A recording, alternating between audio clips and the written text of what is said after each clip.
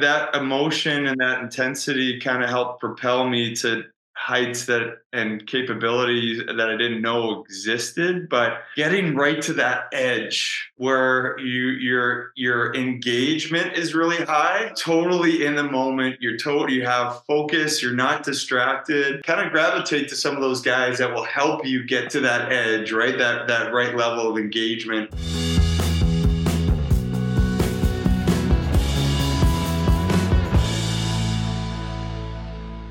Welcome back, or welcome to Grateful and Full of Greatness. I'm your host, Mark Lucini. On this podcast, I sit down with guests who, in my opinion, live their lives with the pursuit of greatness in mind. This platform allows me to discuss and to explain strategies that go into reaching peak performance. This is episode 56. My guest is, again, Brodie Merrill. In the world of lacrosse, he needs no introduction. He's a Hall of Fame and world-class athlete, brilliant coach, caring captain, devoted husband, and father. Exactly 4 years ago, and 1 month before the pandemic of the coronavirus hit the world, we sat down for round one, and I'm grateful to have him back. He's a dear friend and a wealth of knowledge, and I can't wait for him to share with our community. Brodie, thanks for coming back for round two. Yeah, that was an interesting time. Time has definitely flown by since then. And yeah, I think you and I had it's cool because we both eat, sleep, and breathe this stuff that we're talking about today, right? And it was cool kind of going through that in a season, like playing together, right? And then kind of talking about it, reflecting on it, and dealing with our own little challenges as we go through it, right? So that was definitely a pretty cool experience.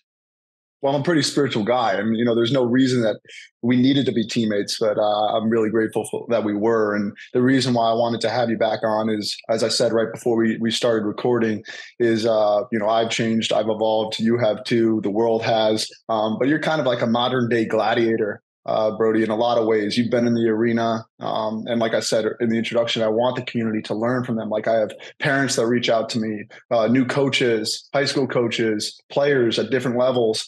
But before we go into that, I guess I would just ask you, now that you've transitioned over the last 12 to 18 months away from the game and had your jersey hang up in the rafters, how would you summarize your time on the field, floor, and rinks that you played on? Yeah, it's interesting because I think as a professional lacrosse player, the transition has been a little bit easier because we're fortunate enough to be able to build a career kind of in parallel to playing, and so I was always kind of jealous of the full-time athletes that can just devote every day to just going in and training and playing. But life as a professional athlete, as you know, a professional lacrosse player, as you know, you need to have kind of a day job, and so that transition has been, I think, easier than most, probably compared to other sports. But it also comes in little ways where I'll be watching games, or you're always kind of preparing for that next game or that next opportunity, and so that's been a little bit of a shift for me as well, just that competitive energy.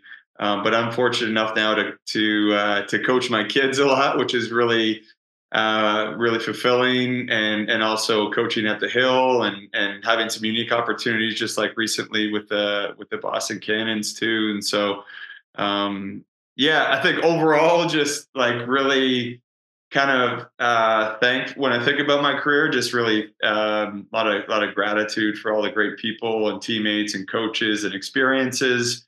And I think since I've kind of retired, they're coming back to me at different times, at different moments. But overall, just very, very thankful.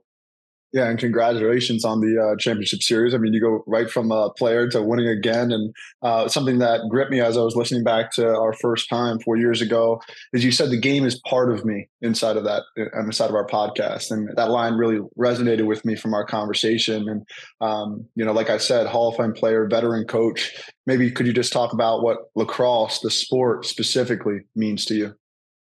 As I got older, I started to get a little bit more in tune with this, right? Because as a younger player, coach, it can be a little bit transactional, right? Where it's like you're playing for fun or to win that next trophy or to because maybe what your friends are doing. But as you get more time and you start to learn more about the game and yourself, it really, when it says, what's cool about lacrosse, I'd say this for all sports, but it's definitely a cool way of phrasing it. Like the lacrosse is a medicine game, right? You play it because it makes you feel better when you coach it, when you play it, when you watch it.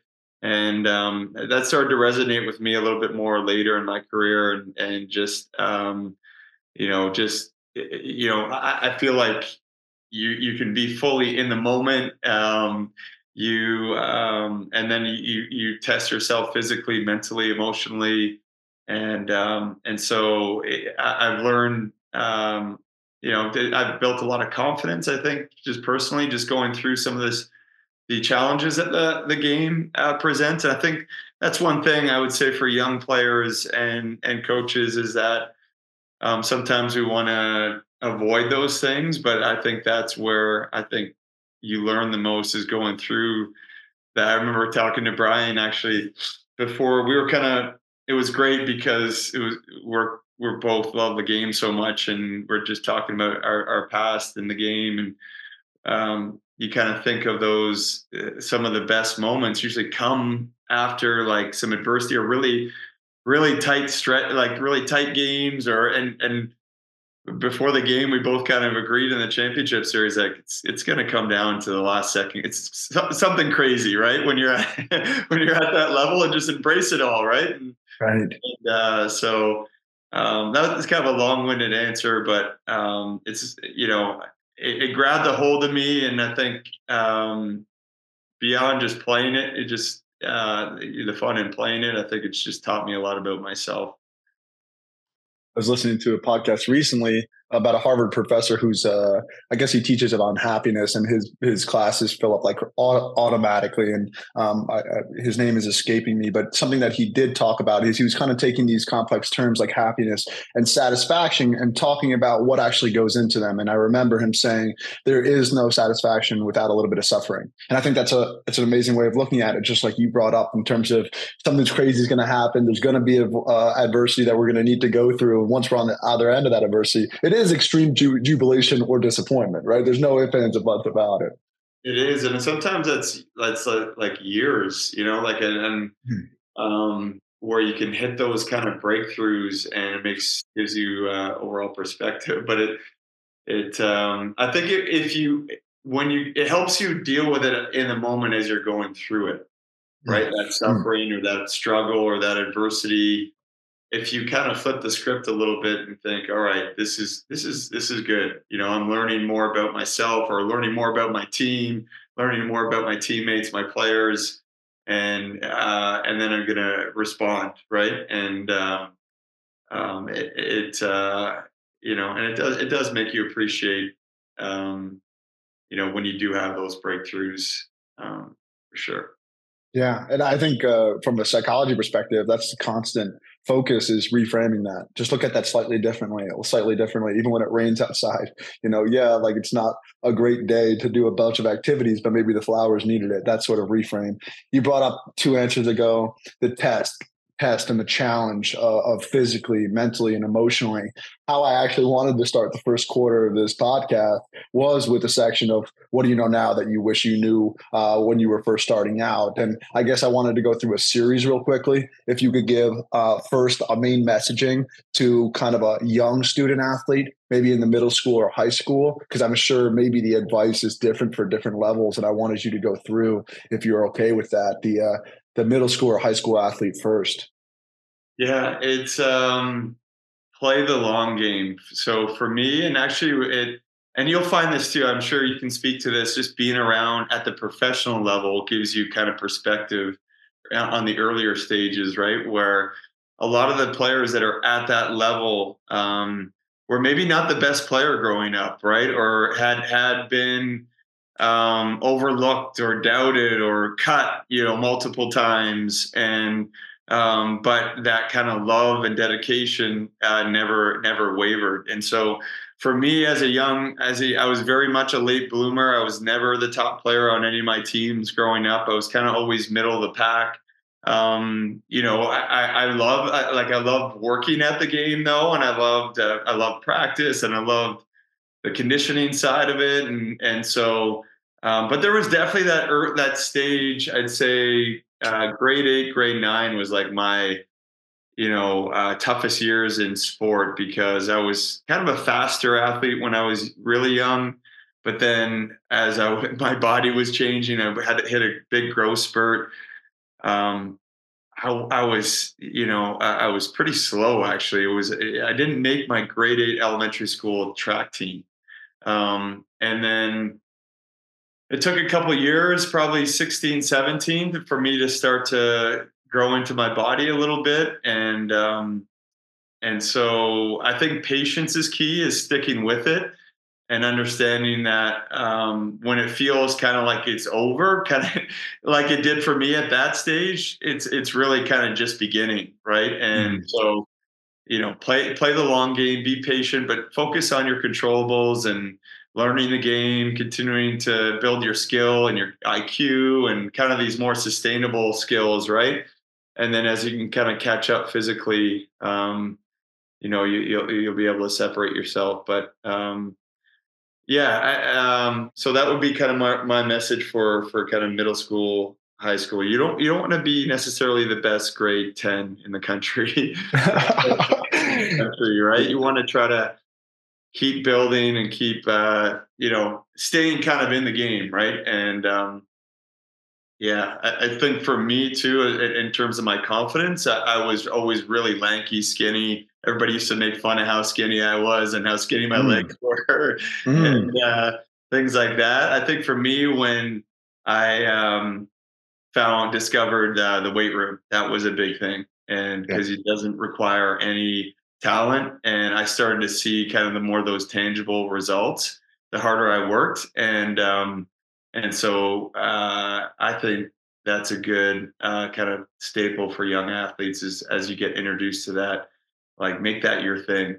Find some good, a strength and conditioning coach locally, a good peer group to work out with, some of your buddies that are also into Mm. it, and that could be a way to kind of bridge the gap or separate yourself a little bit as well. Yeah, I think I mentioned it the first time we spoke about when I heard that you got cut from that track team. Discipline becomes desire. This idea that I have to do something becomes I get to and I want to when you notice progress, when you go through the progress, and once you have that progress, you're like, whoa, this is really momentous. This feels good. You start to move more weight in the weight room, and you start to get faster, and then maybe there's tangible results in the sport in and of itself as well. So play the long game is what I took away right from those early teenage years. What about that college athlete as you get later into the game? What advice Yeah. would you give to them? So I remember my first ever practice at Georgetown and thinking, holy, like how good is everyone here, right? Every single player on that field. And I thinking just where do I fit in? And there's probably 50 guys on the roster. There's only 17, 18 that play on Saturdays, right? So just trying to, but it was good news and bad news for me because player by the name of Kyle Sweeney, who was just inducted into the U.S. Hall of Fame. He was the best LSM in the country. He was a two-time first-team All-American. Prior to, I think he ended up being a four-time All-American. But he was really good with me. He was 2 years older, so we played the same position. So the good news was I got this firsthand look at the example, right, of kind of everything I wanted to be as a player. The bad news was I was a backup at LSM, and he never came off the field. Right, so I got very kind of limited playing time my first 2 years. So that was tough. But in the same breath, I wouldn't have traded that for the world because I was picking up so much from him, and he was really good with Mm. me too. Like, and Mm. I'll forever be thankful to him for that because you can see in some scenarios where it can be competitive, where there's a younger guy coming up and whatever. But he really kind of took me under his wing, taught me some of the nuances of the position. We pushed each other in terms of the conditioning. I still remember I'll go off on a tangent, but for some reason we had a mile run, but we had class or something, so we couldn't run it with the team. And so we ran it head to head a mile. And I swear, like, I've never run faster in my life. It was like we were both going, we sprinted the entire mile, and we both hit a speed I don't think we could ever get to if we had even within our team, right? It was just like that pure competition and kind of big brother, little brother thing. And he was dragging me along. And I think that was also in my game, right? That was also at practice every day. Mm. It was kind of pushing my potential. And so, yeah, so and then he actually, my sophomore year, his senior year, he broke his ankle with like a month left in the season. Um, and so this was our best player going down, and also somebody that you want to kind of win for, right? And to see it in his senior year was pretty devastating for him and our whole team. And then but that gave me a little bit of an opportunity to get in and play and kind of understand that I could play at that level. And then I kind of carried that through my last 2 years, where I kind of broke out and found my game, and it kind of came together. I think that was, we kind of talk about entering kind of the prime of your, of your little bit of experience, but now you got the physical tools, the mental tools to start to kind of put it together. So yeah, I would say that early college years, a little bit of growing pains, some great mentorship. We had a Torton winner, Steve Dussault, who's now a doctor, who just like some great examples around, and Kyle and others and a really good class where we had some great intercompetition, and great coaches with Coach Urick. And so I was really fortunate, and I had a great experience, and some early struggles, and then kind of broke out kind of mid to later stages. Amazing. I think I talk about most when I talk about lasting performance enhancement, behavioral change, are standards, goals plus an action plan, and then the power of role models. And the things that I was writing down as you were talking is nobody knows that or thinks about Mahomes as a backup, right? He was a backup right before he was great. And then the next thing is that picture of you guys running neck to neck. One of the best documentaries I've ever watched is Strokes of Genius with Federer and Nadal, right? Them pushing each other to go to another level. If they weren't each playing at the same time, they probably would have more majors than Novak Djokovic, but they just kept pushing each other to another level and to another level. And then the final thing is that um, Drew Bledsoe just signed like a multi-year contract and then gets hurt. And if he doesn't get hurt, there's no Tom Brady. And I think about how, yes, following and having patience. Again, I think the same answer, right? Maybe mentors were added to your second answer, but still having that patience and studying and learning and biding your time, right, for that breakthrough. But I think people lose sight that Mahomes was a backup and so was Brady. And you have to really learn. And then when your time is, you better be prepared for it, right? Yeah. And For sure. And you don't know when that opportunity will come. And I think in the meantime is watching others, being around others. Like with Steve Dussault, he was, again, the best player in the country. He was a senior. I was a freshman. Used to have to sign up for individual sessions at that time in our off season. I'm not sure if that was the same at Yale.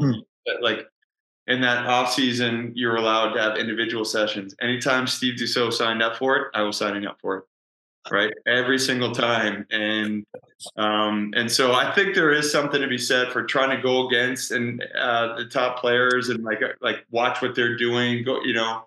Go through some of those growing pains. I also think in the collegiate environment, being the first one there, last one to leave kind of mindset will really help in that competitive environment. Brodie, where do you get that competitive edge? Have you always had it? I think I have had. I've always, as long as I can remember, even back to my early stages of sport, playing soccer and baseball, even before I started playing lacrosse, I had that. I just loved sport and competition. So I'm probably from both my parents who were athletes as well, and I think my siblings probably brought that out in me as well. That kind of that competitive spirit. I've had some coaches too that were um, that kind of demanded that and had that intensity that would maybe help me tap into that as well a bit. But you would probably know the answer better than I, whether it's kind of nature or nurture, but probably some kind of combination there. Yeah, a combination. I think it has to do with finding the thing that you're interested in. I was just listening to Daniel Presley. This guy helps entrepreneurs because he started company over company, making millions of dollars, and developed a process about it. And he came up actually with a procedure of looking at passion. And what he said is it's made up of origin, vision, and mission. And what origin, which is really why I want to bring it up, is what were you interested in growing up that you're still interested in now? And I think people lose sight of that, right? And they get in something else that's not their origin, not their interest. And I think that hockey and lacrosse was your interest and you found it inside of that. And then you had the mentorship and guidance and influence of siblings and coaches that really took that to another level. I guess I just want to interject here something that I wanted to make sure I brought up during our podcast is Novak Djokovic was on 60 Minutes. And he gave one of the best definitions of mental strength that I had heard, and it was not staying in your emotions too long. Not staying in your emotions too long. And the reason why I like that is because we're not robots. We do have that emotional eruption. And this is a question I have for you: is right? You play with a bunch of passion, Brodie, a bunch of emotion, right? It's obvious, right? But the key is to play with emotion, but not become too emotional. Right? How were you able to deal with that through your years playing? Oh yeah, that's a tough question, and it's funny because I heard that quote recently too, and we were actually talking about it. Marcus Holman was talking about that in our championship series, because you're giving yourself a little bit of license, right? Like it's okay. It's natural to feel that or to get off course or become emotional. Um, but what are some strategies to get yourself back? I think it's um, I have a tough time because sometimes I really that emotion and that intensity kind of help propel me to heights that and capabilities that I didn't know existed. But I think it's getting right to that edge, right? And it's where your engagement is really high, right? That you're totally in the moment. You have focus. You're not distracted.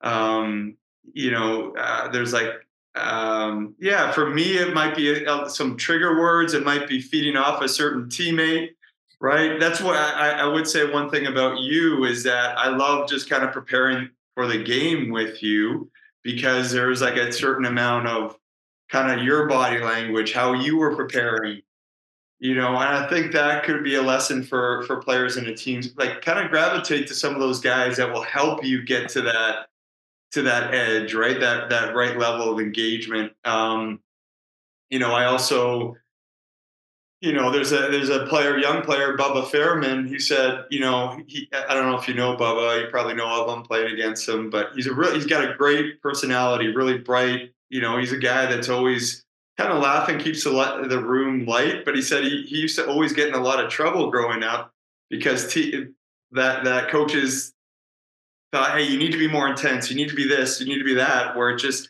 that's his way, right? Mm, He likes to kind of keep things like that's his state, right? And so I think kind of knowing yourself, what works for you, what doesn't, maybe a little bit of trial and error, but in finding those little triggers and strategies to help you get back to that your optimal state and understanding like there's that difference between optimal and like peaks. And I think sometimes we're chasing peak and peak's never going to happen, right? Where I use the Patrick Mahomes example last year when he injured his ankle, right? He could be lamenting that, he could be stuck, oh, woe was me, or understand that, okay, I'm injured entering the biggest game of my life, right? How can I make the most of this, right? How can I understand that it's not going to be perfect, but I got to try to make it optimal for me. And I think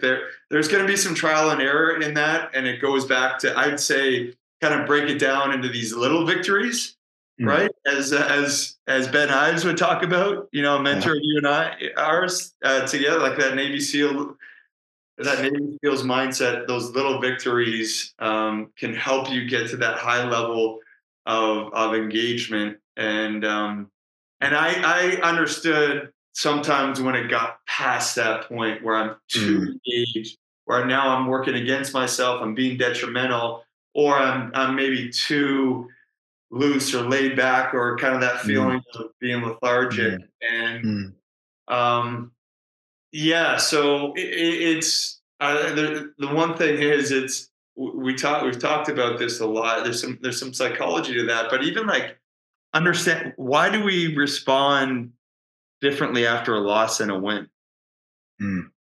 Right? Where after a loss, there's more urgency. There's that more like we're after a win. And Steve Kerr talked about that with the Golden State Warriors, right? There is a little bit of that psychology that we've won so much, right? That it's how to keep that level of engagement. So that's a challenge that we got to deal with kind of daily.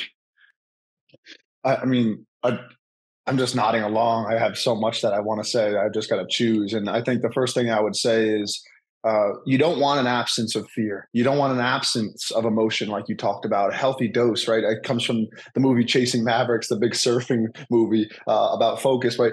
Fear is healthy, panic is deadly. And it goes on the idea of Yerkees-Dotson curve, right? Where it's the inverted U. It's your level of performance is optimal at the right level of arousal. And if you look at that, it is about knowing your numbers. I mean, if you're an athlete, you need to look up Yerkees-Dotson curve from 1908. And Ben Ives called it proxiety, right? Using the anxiety or arousal for you, and then knowing your numbers, right? You brought up Bubba versus yours. It's a little bit different. You needed to be higher on the arousal level before you got into panic mode or too grippy and too edgy, or you fell off the edge, let's just say. And then the other side is boredom or apathetic. And the last thing I would say is weird name, but the guy who talks about flow channel, Milhigh, Csikszentmihalyi, is the idea of taking that arousal control and following a flow channel so that you're taking on the tasks in your life that you're skilled at. And if you're not skilled at it, I do mean mentally and emotionally and spiritually as well as physically, right? Then you're going to have that anxiety or that nervousness because you're not prepared for it. But if you are prepared for it, right, you can actually go to a whole nother level by getting to that edge, if that makes sense. Yeah, it doesn't make sense. And it's definitely it's an amazing feeling when you can get to that edge, right? And I think it's hard to just kind of turn that. It does, to your point, go through a lot. It's a lot of in your preparation and the accumulation of those little incremental steps, right? And I think that as athletes, we need to be really in tune with that. We need to be really in tune with those steps, right? And what works and what doesn't work. And I think, and also again, I go back to that little bit of license where it's not going to be peak, right? It's not going to be peak, and that's going to come. Maybe you have all this little routine. You've done everything right, and then something unforeseen happens, right? And allowing you to say, okay, that's okay, right? Whether it's going down early in a game, right? Whether it's making a big mistake early, which is hard for athletes to get over. Picture a first shift, right? And I remember one of my first starts playing against Duke. I prepared all week, watched film on this particular player, knew everything about this player, and then my first shift, I got ran by and scored, right? My second shift, I try to go make a play and I take a penalty. There wasn't a third shift, right? Wow. So it's like, okay, maybe that was too much preparation. Maybe that was. How'd you come back from that, Brodie? Right, because nobody thinks of Brodie and that story. So how'd you come back from that? So that was my first ever start against Duke, and we ended up winning the game. But it was my freshman year, and there was an injury ahead of me. That's why I had that opportunity to play down low, close defense. And it might have been a few weeks before I could even get back on the field. So I was kind of sitting on that for a little while. And but for me, I'm finding that balance where I need to prepare, and I think that's important. But I also need to play kind of instinctually and free and Mm. on my toes and aggressive, and so trying to find that balance as well, where it's not overly, a little bit of paralysis by analysis, if you know what I mean. Right.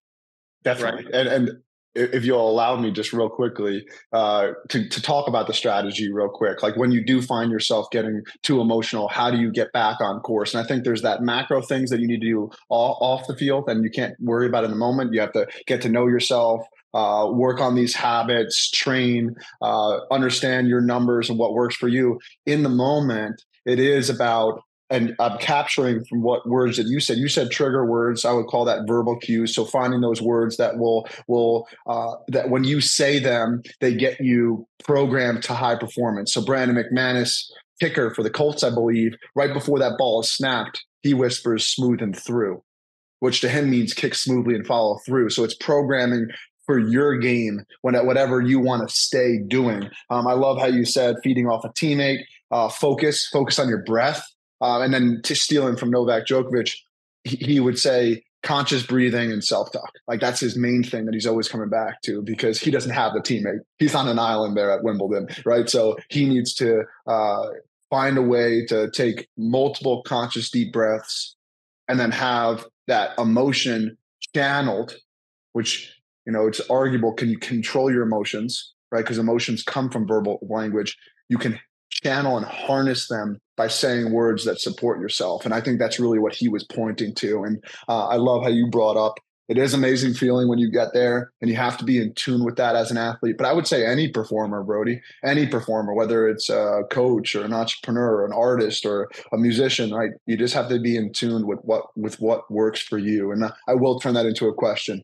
You gave great advice for the high school and the college, but what about the pro, right? And then the pro that wants to keep going to that another level. What advice do you have for him or her?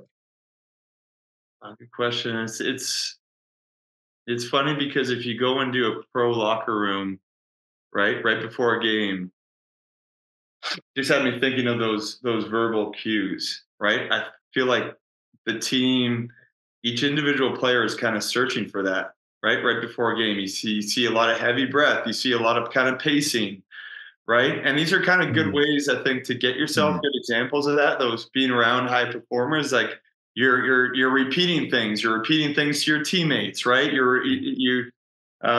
So I always find that kind of interesting. You walk in a locker room, just different voices, different cues with yourself and with others.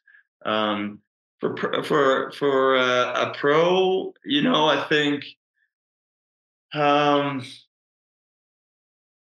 I think the margins are slimmer. I think everything matters. I'd say that it has to become your lifestyle. I think that it's looking at like much more holistic approach. So like obviously the physical, your strength and conditioning, kind of the technical, tactical side, the mental. I'm sure you've seen this, right? Kind of those buckets that we're trying to fill, like the mental, emotional side, your skill work, your leadership qualities, right? I think all those things you need to have.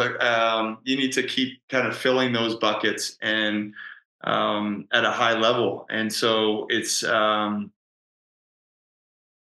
me, I'm trying to think of that because I never would have imagined I could get to that pro level when I was a younger athlete. And then once I got there, I felt like I felt like I was just, maybe the Brodie, you said that on the first podcast as well, that you never really saw yourself becoming what you are. Do you think that was that you did have that deep dream of playing at the highest level, or you just were so focused on your process that it carried you there? I think it was so focused on the process. Like I remember even that first Georgetown practice, which I referenced there, is like I'm like, holy, I don't know where I'm going to fit in here. The players are so strong, right? But then I think with every I guess in simple terms is a term you've heard, and we probably have said in a locker room before. Is be where your feet are, and be the very best version of yourself where you are, right? And so I think that's kind of held true. Like at each level, yeah, maybe the standards get higher and the stakes get a little bit higher and higher, and the bargain. But um, I think if you're kind of focused on continually improving and in all those little buckets, I think that will help with your sustainability and longevity. From college and then transitioning into sport or into the pros, where you kind of reset and start all over again. You become that rookie or that freshman all over again, right? Where you got to have to kind of go prove it all to yourself and to others. But same kind of thing though. My rookie year, I had some great leaders and mentors. I played with Gary Gait my first year. Right, one of the best players of all time, if not the best player of all time. Humble, um, great leader and teammate. Never complained about anything. He would get the biggest, toughest matchup. Guys slashing him. He was the best ground ball guy. He was just kind. I think that's a very valuable attribute as a leader, is just kindness, right? I'm a young 23-year-old. Here's Gary Gait as a veteran on the team. And okay, I'm going to watch what he does, how his poise, and Tom Marichek, and playing with Mike Powell, who was kind of my rival, right? And then picking up some of these things from those guys and trying to make it your own, but also trying to meet their standard, right? And so I think that process at every level kind of resets, right, as you get to higher and higher levels. I'm sure that's the same in school, right? And from high school to college to even beyond, right? The work life, professional life.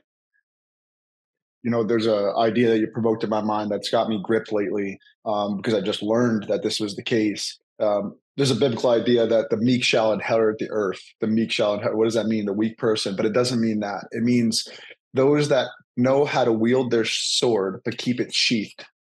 And I love that, because that means that you can and you have the aptitude and the capacity to do so, yet you choose humility, cooperation, and kindness. And I think if you're just kind and cooperative without the ability to use it, right, there's nothing truly admirable about that. I think when you brought up Gary, the reason why you admired the humility and the kindness is because his tenacity and ability and, veracity. And I think the best athletes have both: the ability to compete and the ability to cooperate. And it's really, you have to own your role and do it better than anybody, and then also cooperate and be kind. And you just can't be too much of one, or else you're not as great of a teammate. Is that something that you would agree with me on? And I think of that. Like I think of how cool it was for him to invite me out, and enjoy a beer with him after a game. And but then when it came time to go, in his own way, it was a level that I've never really seen before. It's like, wow, okay. Yeah. Take us there, Brodie. Take us there. What do you mean? For Gary, it's his physical side. I mean, he was built like an NFL tight end. His skill level was, again, his shooting, finishing ability, combination of he just had the combination of everything as a lacrosse player. But to see it live as a teammate, and to him, I think he scored 8 goals when we won the MLL championship that year, and against Nicky Polanco, who was the best defenseman in the world.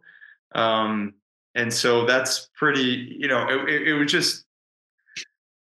was just a level I hadn't seen before. And you get to being around him, you got to see that, and he had a great quote recently before his season.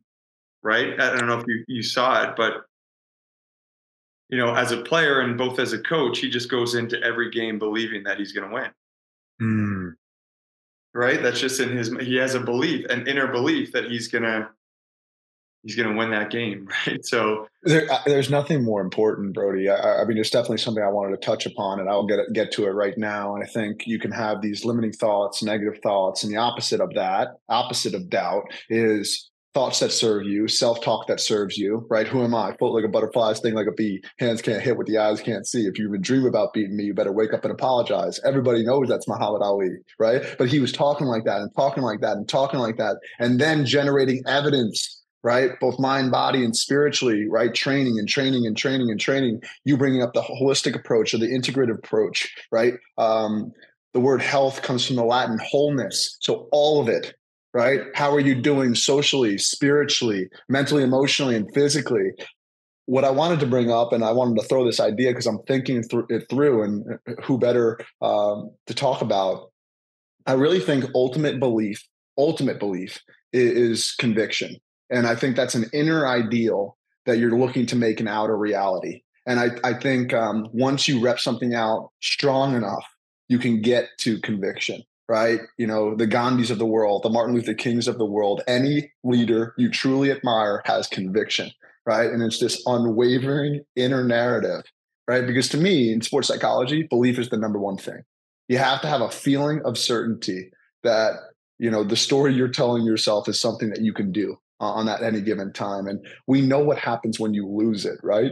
We just know what happens. You don't have a snowball's chance. So do you believe what I'm saying in terms of conviction being that ultimate promised land that you're after?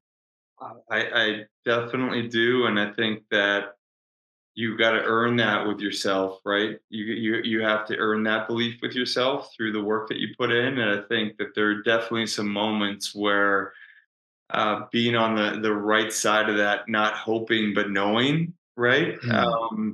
And I think I use the analogy of going into a test in high school, and you're nervous, you're uncertain, because maybe you had just crammed the night before. But we've all had those tests too, where you sat down and you studied, you put in the time, you put in the work, and you're walking into that test excited, right? And I think as an athlete, that's what would try to get to a point where I'm not hoping, right? I know what's going to happen. I know I'm confident how this is going to play out, right? I Um, know it's not in. I know it's not in your bones, Brodie, but I want to go to the fact that you did prepare for that Duke. That for that Duke game, you did prepare, and you still didn't perform. Well, I know this isn't in your bones, but you could have given up. You could have packed it in. Why didn't you? Like, why? Where did that patience and that I'm not going to go anywhere anytime soon come from? I do think that you have to respond though. Yeah, I think it's a game, like the game's telling you something, right? That's telling you something. These are signs that, hey, I'm not ready. What do I need to do to better in the next if and when the next opportunity comes, right? That I'm not gonna, squander that opportunity away. And I think it's going back to your routine, your preparation, those little things that you can tweak. You're always tweaking and adjusting, always refining, adapting. I think that's in life. If you have that mindset, right, it's going to serve you well. Is that you're always responding and adapting. I think that was the biggest thing. And somebody would ask me, how did you play until you're 41, 42 years old? I think the word I will go to is adapt.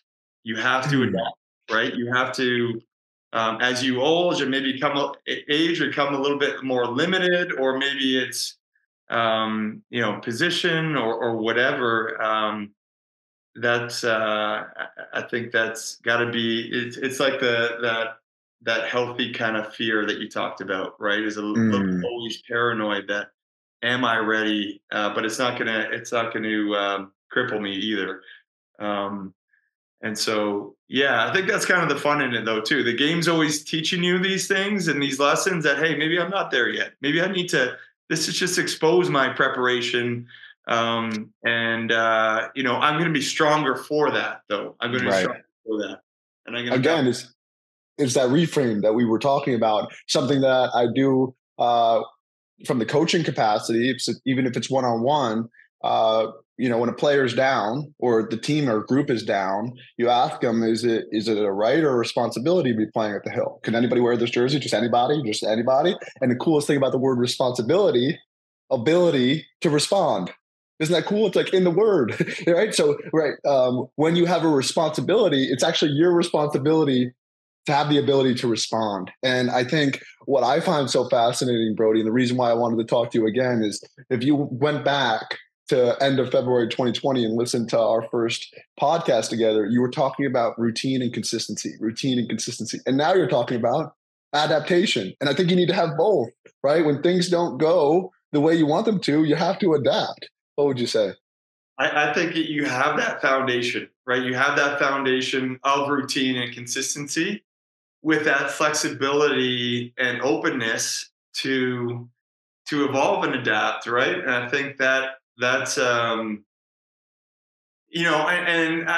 always had, kind of having those staples that give you I'm not sure the right word is comfort, maybe confidence in your preparation, but also again, knowing for those unforeseen unpredictabilities that come up that maybe you can't always prepare for, right? So being agile and being flexible, I think there's got to be a healthy kind of harmony between the two. And it's a yin yang symbol. So have you ever seen that yin yang symbol, right? One side's order, one side's chaos, and the meaning or the flow state is found in between those. So you want to have the order of your routine, but you also want to have a little bit of chaos. Like you don't want the Hill Academy playing against fifth graders, right? That's too orderly, too boring. But you also don't want them playing against a Premier Lacrosse League team or an NL team. Right. So you want to make sure you find the right competition that brings them into the zone. So let's talk about that tweaking and evolution. I did want to talk to you about, and you brought up a few already, your hardships and the evolution of your motivations, right? Because right now you're a father, you started your career differently, but could you talk maybe about the evolution of what drove you at different levels, or was it the kind of the same through line every step of the way? Yeah, I mean, I think it's as now like a proud dad of three, you're kind of maybe a little bit more kind of aware. You're trying to pass that on now. I think that's been my shifts from playing now to parenting and even coaching, is that you're trying to pay that forward.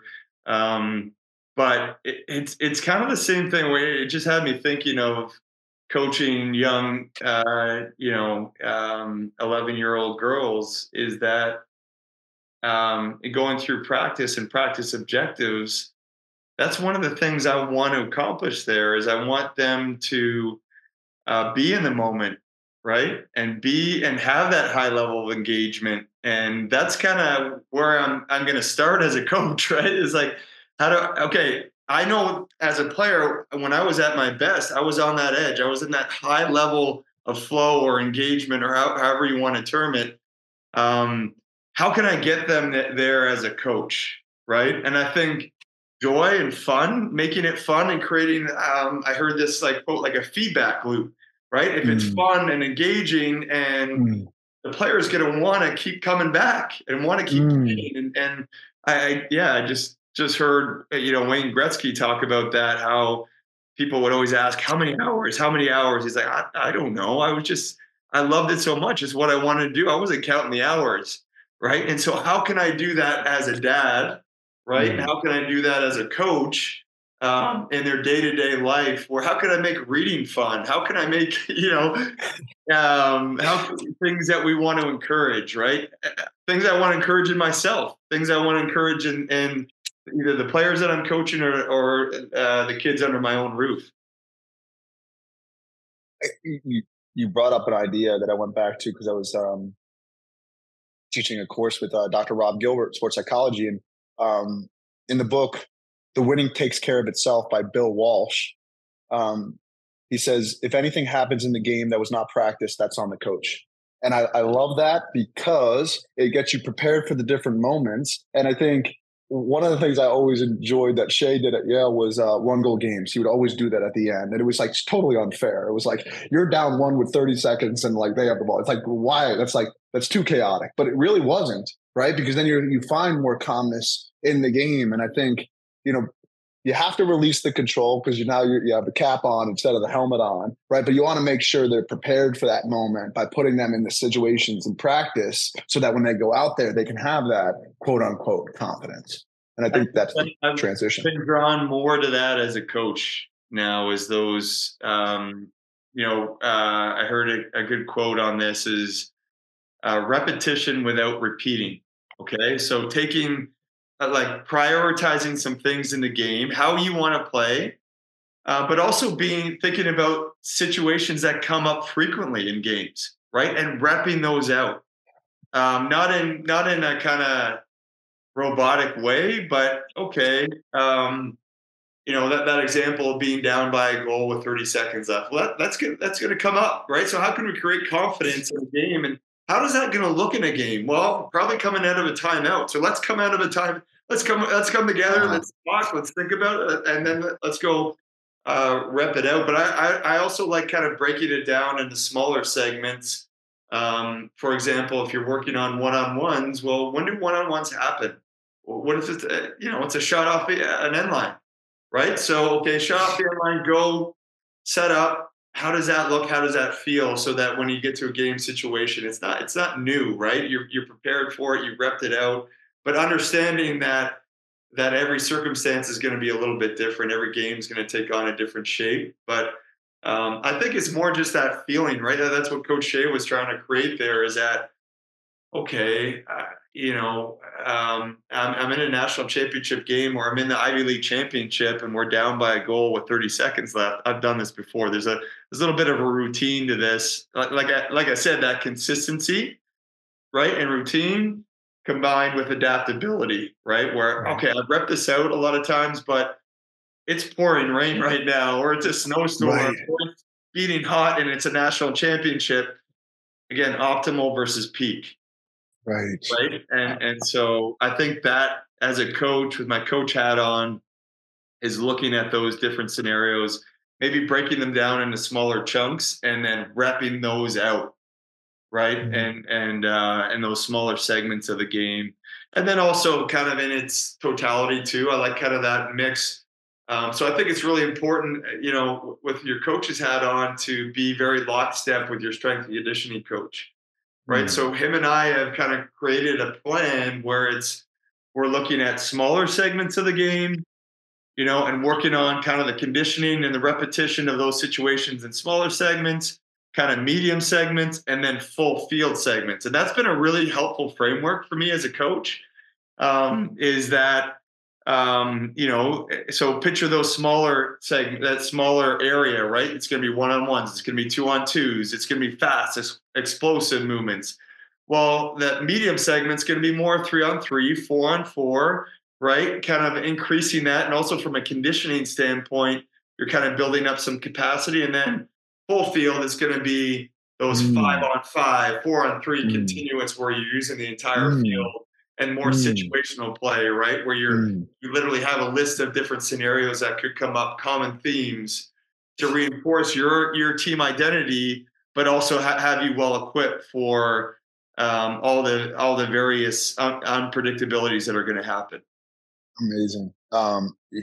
Just 2 points that I want to grab from you is when I had Kyle Harrison on here, he was talking about the importance of position and specific training, right? Like you don't just train for no reason, right? You got to know your specific position that you'll be training and rep that out. And then also situationally specific, right? I think I love how you said starting one-on-ones on the end line. So you kind of have that mental imagery in your mind that like it's going to be the same way before. And it's no difference than being a student, Brodie. When you said that the student has to be prepared for the test, they kind of want questions to be asked that they studied before. It better be kind of similar in that capacity. And then the second point that I wanted to make was on your thought that you brought up a few times now about the difference between optimal and peak.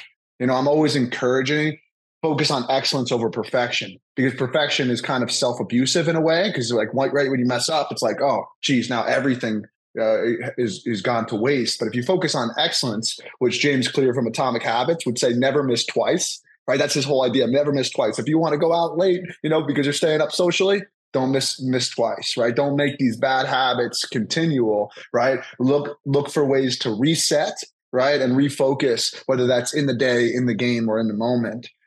Brodie, kind of like one of the final questions I have for you is, you're making this transition now. You've had such an illustrious career, and you're probably even going to have, if it's possible, a better coaching career. Could you talk about the things that you're bringing with you as an athlete, and maybe the things you're leaving behind, or as you're developing your coaching philosophy? Yeah, I've been trying to think about that a lot lately, and actually working with Coach Holman this past week was nice because he, kind of reaffirmed some of these things, and he's kind of he's had so much experience. I think he said he's played or coached in 9 national championship games, and so just it was some really good conversations with him, but also in the last few years, just all through my time in the game, just being really clear on things that I value, things that really resonate with me through the game, and um, and just these kind of guiding principles that I think that young coaches need to kind of start with, right? Is what are some things? And for me, it's I touch a lot about I'll touch on many of them today. Is right. One of them is conditioning. That's one thing that you can control. So I want all of our teams to be in great physical condition, right? And be real. And my challenge as a coach is I want to be forward. I want to use kind of best practices, to help challenge and support them that way. The other one is kindness, right? I use that word, and it's from one of my dad's best friends who 7 or 8 years ago passed away from ALS, and he was an accomplished CFL football player. And he wrote, I should share this book with you. He wrote a sports psychology book, and he said the most important attribute in a football player is kindness. And that's kind of counterintuitive, right? You see the gridiron and how violent and at times that sport could be, but a football player that's kind is going to be coachable, is going to be a great teammate, right? Is going to have humility, and so these are little things that I'm starting to kind of pluck as things that resonate with me. So kindness is going to be another kind of staple for me as a coach, right? As I want all our players to, and staff to have that and to display that. Oh, another word that I love is tenacity, right? I look at you play as a player, you're tenacious, right? I think of a lot of championship teams and levels. It's that word that it's hard to describe, but you know it when you see it. It's tenacious play. I want our players to be, in pursuit in a tenacious way and a relentless way. And so that's another kind of staple for me is that I love for our teams to be tenacious. And so I can go on, but they're all kind of things that for me it's like an old coach of mine, who kind of founded the Orangeville Northmen here, legendary coach Terry Sanderson. You played with for his son Josh, right? It's this. The other word is discipline, right? It's just daily decisions determine destiny, right? Just having discipline every day in your work, and that word again resonated with me as a player, and now it's been cool because you and I'd say that you're a good example as well, is that we've been playing in parallel with trying to figure these things out as a coach, or in your case, as a sports psychologist, right? And we're not immune to these things. We're as much as we're coaching and talking about these things, we have to deal with these struggles, right? And so I think having these little guiding principles to go back to and we brought this up with our cannons team. It was cool, and Coach Holman and was talking about like, let's get more like, as time goes on, you're drawn back to the core of the game, right? Mm. And the core is a skillful game.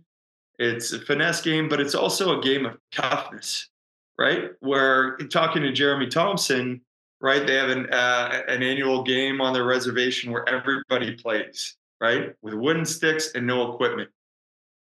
Contacts allowed, slashing's allowed, right? You know this. When you get slashed, right?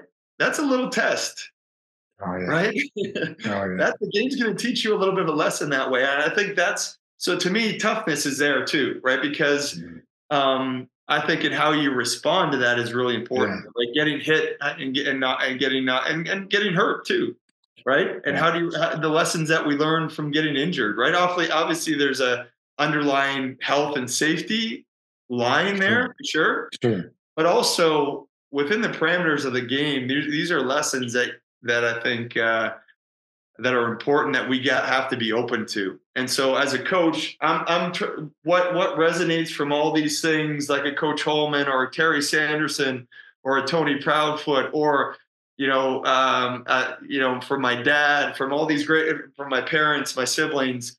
I think if you take time to think about those things and shape that identity, right? The things that have worked for you, that you believe in, that are kind of become your non-negotiables, right? And so that everybody has a license to be their own, bring their unique personalities, but these are things that we can't bend on, right? That are going to be staples. In a nutshell, Brodie, if I was to say what sports psychology is all about, right? Sport being a continuous series of problem-solving events, and psychology being the study of mind and behavior. But really, what it is we're in the response business, right? So, you like, how do you handle getting slashed? How do you handle to a loss? How do you handle a win?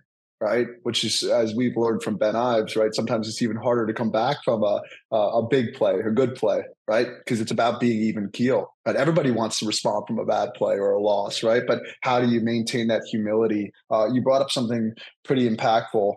Sorry for the loss of your father's friend. The kindness really gripped me there, because Dr. Rob Niederfer, one of the founding fathers of North American sports psychology, actually took a more, what should I say, mechanical approach to sports psychology. And then after losing some friends, as I've heard it, maybe it's apocryphal, as I've heard it, lost some friends in the Twin Towers and became a very spiritual guy, and wrote a book called The Role of Faith in Performance, which is all about having a humble heart.